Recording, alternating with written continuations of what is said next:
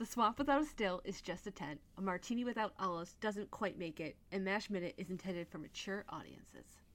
Jerry, your parents seem lovely. If they've got feelings about MASH. Put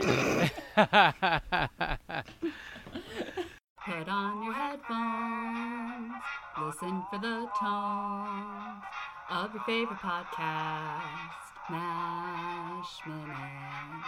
Well, it's a minute-by-minute detailed analysis of the movie without which the series wouldn't exist. Megan and Tierney, and guest will make 3.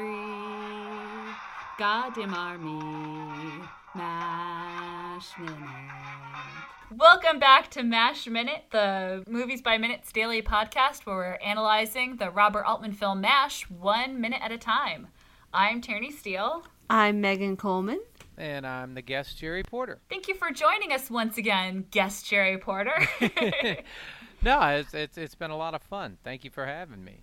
I'm so glad, you survived the operating room. We all resisted our urge to drink Mountain Dew. Yeah. And now it's going to be super obvious that I was just like, well, I'm going to save the priest for some Mulcahy minutes, but I guess Jerry Porter knows about this whole church thing. Well, I'm glad you think of me that way. So when he's not in the back part of the bookstore. When I'm not in the back part of the bookstore. We're going to talk about minute 17, which starts with Duke questioning Frank about his praying habits and ends with Frank with his eyes closed in prayer after the other soldiers mock him by singing Onward Christian Soldiers. Oh, yes. Well, I love what Frank says that, his list of prayers and people to pray for it's longer every time, and now he has to add Duke and Pierce to the list, and I just thought, God, it's just exhausting being a Christian. I mean, your toil is never done. Yeah. This whole minute here is pretty scathing and a fascinating minute because, of course, they start singing Onward Christian Soldiers, which is a well-known hymn. And, here they are, Christian soldiers. And they're totally, there's like a mock procession. This processional that sort of forms, I guess impromptu, sort of forms outside the swamp. And they even have, I think somebody's even carrying sort of like a big like a cross out front or something. And it's, it's just kind of brutal. The Christian soldiers, they're specifically taking that song and sort of mocking it. And just I think the tension, the hypocrisy of, what it would mean to be a Christian, but also to be at war, I guess. How do those things go together? How do you pray? I don't know. It just kind of, I'm not saying I have the answer. But when you watch this minute, yeah, like I said, pretty scathing indictment of these institutions. Yeah. It's an English hymn. It's got 2 dates. It's 1865 and 1871 because it's when those words were matched with that music, and it became Onward Christian Soldiers. It was originally written for children, and I cannot track down and verify this information. That's the librarian in me being like, excuse me, I just want you to know. I was reading a Wikipedia article. But apparently the author of the words said it was written in about 15 minutes. Say and what? later apologized. It was written in great haste, and I am afraid that some of the lines are faulty. And so he said, basically allowing people to alter the words, quote unquote, as needed. So I think maybe that's why we have a couple of words. Like, it kind of took a while to fall into place. But I love the idea of him being like, yeah, this isn't very good. You got any suggestions? Go ahead. Do some jazz with it. That goes along with yesterday's theme of just, you can edit the Bible. You can kind of edit Onward Christian Soldiers as needed. There you go. I'm judging myself because amidst all my actual real notes, I have written down Winston Churchill's Jam. Say what? Yeah, Winnie was a big fan of Onward Christian Soldiers and Good invoked to it know. several times during World War II. And that was part of it tying in. That and the fact that it was a fave of a lot of missionaries is why it's so controversial now, because it's associated with going out and being Christian soldiers and converting everyone. It's also, does the Salvation Army have a theme song? It's their theme song. It's sort of the general proselytizing. Yeah. Yes. Spreading yes. the word, yeah. So What's interesting is, I had 12 years of Jesuit Catholic education, and this hymn was never one that we sang in the Catholic Church. Because it's not Catholic. I know it's a very popular Christian hymn, perhaps the most well-known, but, Catholics never sang this. I guess it was... No. Yeah, No. It's more Anglican. Like a Protestant. Yeah. I feel like I've heard the Mormon Tabernacle Choir sing it a lot as well. Oh! Yeah. Oh, just Google on Christian Soldiers, LDS. They are all over it. Yeah. Well, what's interesting is Frank Burns, is he Catholic or is he Protestant? He is Protestant. Okay. Want Is that to say I mean, he's Baptist, but I could be wrong. Sure. Someone's I mean, Baptist. I would be surprised. The whole idea is that he's kind of the Southern evangelical Yeah. before they took over the country and started running things. In 1970, you could still make fun of them, and it was fine. And this is a great example of what I call the Altman false improvisation, where this is supposed to read as spontaneous. The people walking by outside hear them singing and join in. And he picks up this stick that just happens to be there, and look, it's like the cross. And it's just like, this is all so meticulously planned. And it's in the script as meticulously planned. It also made me really, really curious, because in the music book I read about Robert Altman soundtracks, it said he wrote a never-produced musical. Really? So is he just, like, getting it out of his system here? Interesting. You really see when they show the processional that you really, then they kind of switch over to Frank, and he's really concentrating really hard, and toward, like, actually at the very end of this minute, I mean, he looks kind of like he's on the brink of insanity right there, and I don't know if it's just because he's being mocked, or because of his religion is being mocked, or if he's just furious, or just now he has a list of like 16 more people he has to pray for. You're all going to hell. Yeah, he has to add. He's going to be there all day, all night, adding pretty much everybody in the camp to the list of people to pray for. So it's a lot of work. I absolutely have. In my first notes, it took me a while to figure out why I just wrote down Robert Duvall Apocalypse Now, and it's the crazy eyes. He is. This is the beginning of the end of Frank Burns. Yeah. It's gonna take a while, but the seeds are laying in this scene here.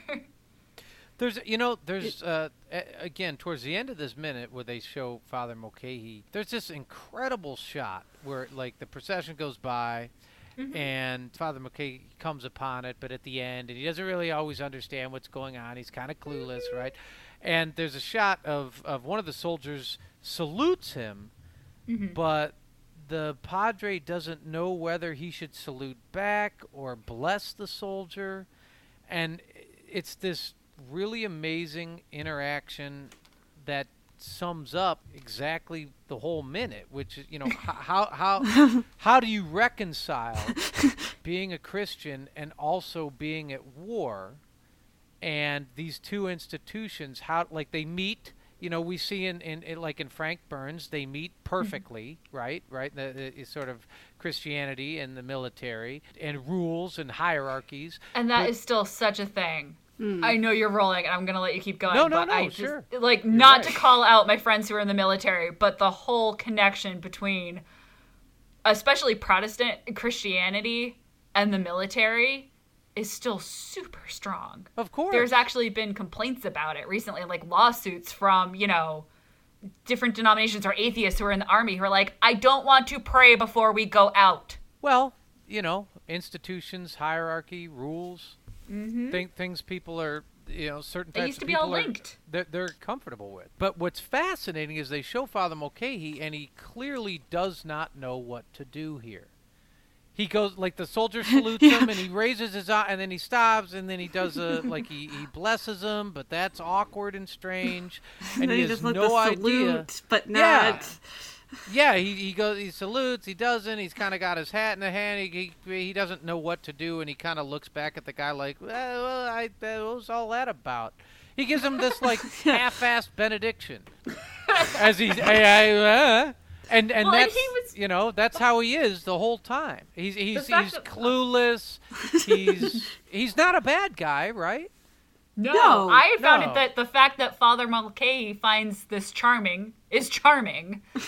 And I think part of it too is he doesn't realize what's going on. But that in and of itself is also like, so the priest is he's just ignorant. He's naive and ignorant. Like when they do the speaker and Frank and Margaret are getting it on, and he's like, oh, is this those the Hastelings or whatever it is, the battling Bickerson. Yeah, exactly. They're bickering. Oh, I love this show. It's just he never and even when he shows up in realization. When he shows up in the OR and he's like, if you, I think he says to Blake maybe, like, if you need me for anything, I'm right here. They're like, nah, man, this guy's still alive.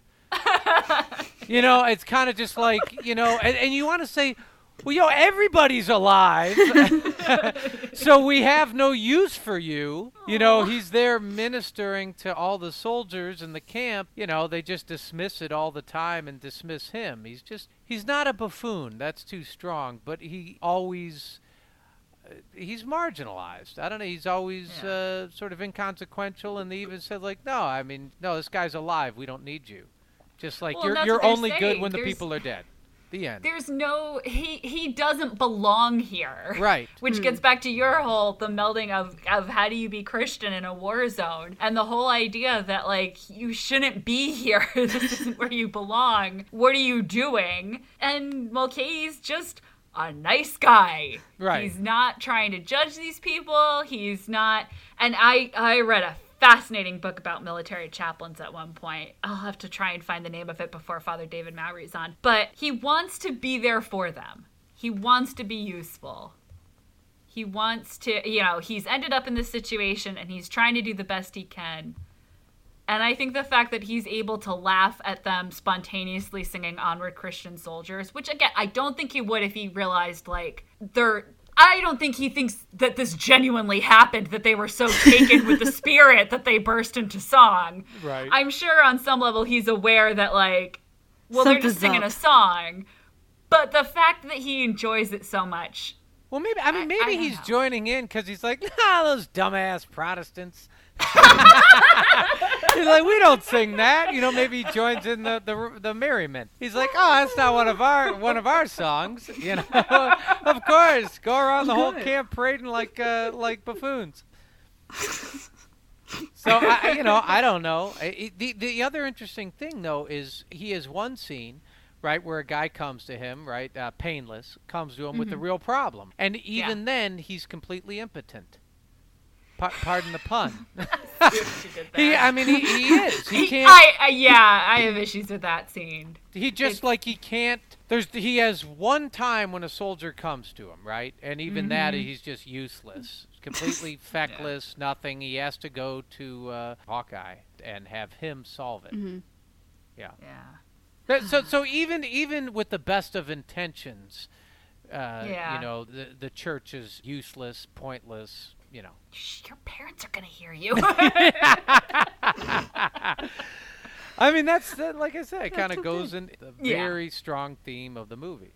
I do not think Father Mulcahy's character was written by accident. Yes. Yeah, sure. Yeah, it's really hard. It's one of those things where it's like, well, you'd rather have Father Mulcahy than someone who's super gung-ho. That's true. Like they mentioned, I think you're right, Megan. I think the whole point is that in the book, Father Mulcahy is the Catholic chaplain. He is the priest for the MASH unit. And Major Hobson does the Protestant... service or whatever. Services, thank you. And then... Does the Protestant services on Sunday. They share the tent. basically. Right. And then there's that Right. Protestant chaplain from another unit. What is he, Shaking Sammy? Yeah! who always likes to shake everybody's hand and sends letters home. I was and so mad that we seems didn't like- get Shaken Sammy in this movie. Oh, he's kind of like the house den mother, right? No, Shaken Sammy's a swindler, isn't he? No, he is, but I mean, like, because he always sent Okay. home letters and stuff, and Before they knew how it was gonna go. yeah, exactly. Right, because he's like, oh, everything's fine, they're okay. Korea is great. Everything's great. Don't worry about me. And then, then they, Yeah. oops. Yeah, they took out some of the more. This is the toned down version of anti-religious MASH, Jared. Yes. well. They took out Shaken Sammy. They took out Trapper John, dressed up as Jesus on the crucifix, Oh, yes. going around to different MASH units, signing autograph pictures right. of him as Christ. So, Not offensive at all. it could have been It worse. could have been worse. Oops. Yeah, this is the milder, gentler, religion embracing version. Wow. Yeah. Yeah, I guess I understand why they didn't get into it in the show, but you know what? Hey, I'm someone who became Catholic on purpose as an adult, and guess who the priest I'd seen most of my life was William Christopher up there on the TV. Wow. I thought that's what Catholicism was. Was- Now I gotta get up every Sunday. I've been sold a bill of goods. What's interesting is if somebody came to you guys with this script today, gosh. in the 70s it was passed on quite a bit, or I guess when it first came, a lot of directors had passed on doing it. Would you would you accept it? Oh, that's me. Oh, I got this. Like Robert Altman did. Oh, sure, Oh, sure. I'll take this. Robert Altman saw an opportunity. Mm-hmm. Because he knew they had bigger productions going on, Yeah. and Ingo was gonna give him more of a free rein. It was kind of one of those perfect situations fell into place. Where it's Yeah. like, if I play my cards right, they'll let me do what I want to do. Right. At least mostly. Sure. So I think I would really like to read Ring Lardner Jr.'s actual script. I've seen pages of it, but I haven't sat down and read it compared to the book. And that would be an interesting comparison. It's so hard. I can't turn off 11 seasons in a movie worth of knowledge. Yeah. 11 seasons. Well, let me ask you guys, how closely do you view the TV show and the movie? Do you view them as just completely separate entities, or do you throw them all in one hopper called MASH? Ooh. I see them completely differently. I'll buy you time by saying they're in the same hopper, but I guess I see them a bit differently. They're 'Cause- drawer dividers. Yeah, because I sort of did it backwards. Well, not backwards, but I found the TV show, and then I read the book, and then Tierney's like, oh, we should do this podcast. And I was like, oh, yeah, I've never really paid too much attention to the movie. We had sort of seen it, but didn't remember it, so that might tell you something right there. But but I'm always comparing the three. Like, even before we did this podcast and did all the research, I was always kind of like, yeah, but in this other one. Right. Well, they were both huge in their time. Didn't this get Best Picture for 1970? Was nominated. Nominated. Okay. And the screenplay did win, but that was rewarding him for other things too. I see. And didn't Okay. it get an award at Cannes? Yes. Yeah. Yeah. It won awards. Yeah. Tons of them. Tons of them. And then the TV show obviously was famous. I think it held the record for longest running TV show for many years, up until Cheers or something. Something. Simpsons will kill us all. But Yes. So I Yeah. of course, you're going to be comparing them. Yeah. I think my thing is that the movie to me is such a different beast. Yeah. I'm comparing MASH to Animal House. Which we forgot to mention every other minute, Megan. We're slacking. I'm slacking. Oh my gosh, I know. But I'm comparing it to stuff like that, and the TV show is getting compared to Silver Spoons. Yeah. No, I'm kidding. Well. Yeah. I think they're in different drawers for me, or in different hoppers for me. I agree, and I think although it's easy to draw the comparisons, they're very different beasts, and I feel like they maybe not the first 2 seasons of the TV show, but certainly as it progressed, they're trying to achieve very different things. Yeah. Yeah. That's a really good point, too. Yeah. I mean, I don't know when through 11 seasons it's very different, the progression. I can't tell you exactly when it changed or morphed into this other thing, but Vietnam ended and Reagan got elected. Yeah, and then we were all having a good old innuendo-y time. Oil crisis, good times, right?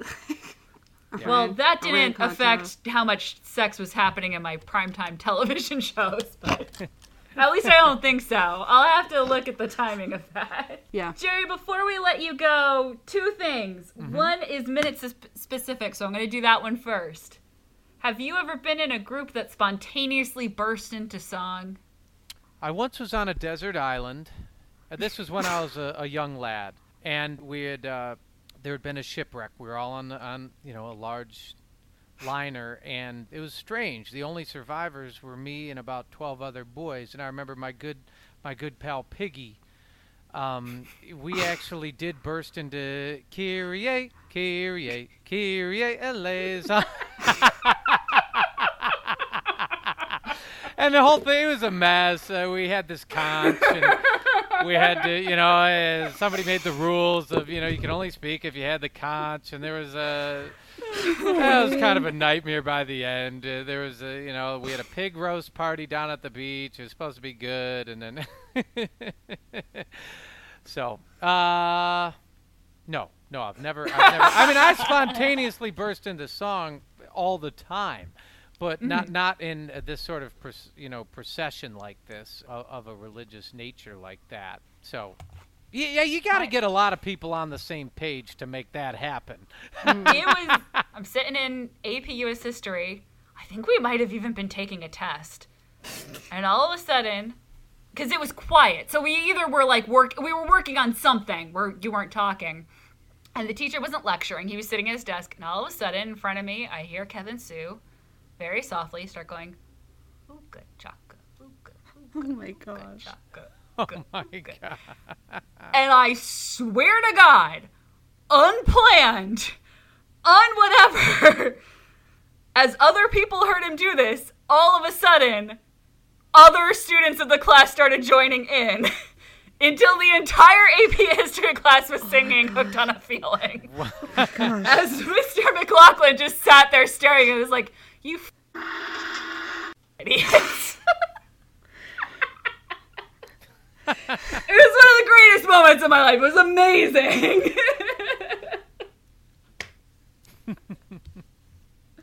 Wow. Top that, Megan. I can't, so you win.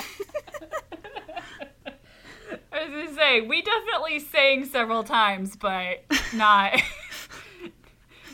in a group like this.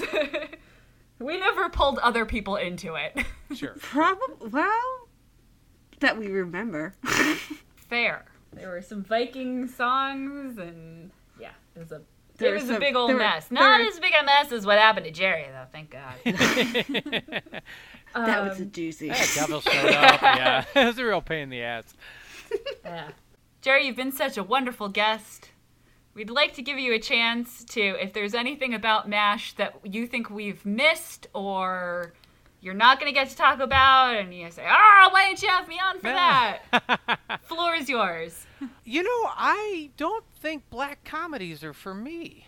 I had to reflect upon that and kind of go, and look up some other black comedies. I wouldn't cut out a genre of film or anything like that. That's silly, but I did, I had to sort of reflect on that and go, okay, do I think the movie's a bad movie? No, I don't think the movie's a bad movie, but I think it's the nuts and bolts of how it's filmed, the plumbing. I think it's terrifically acted. It's fantastic. I think you guys have covered it and will continue to knock out some of these, potentially controversial themes.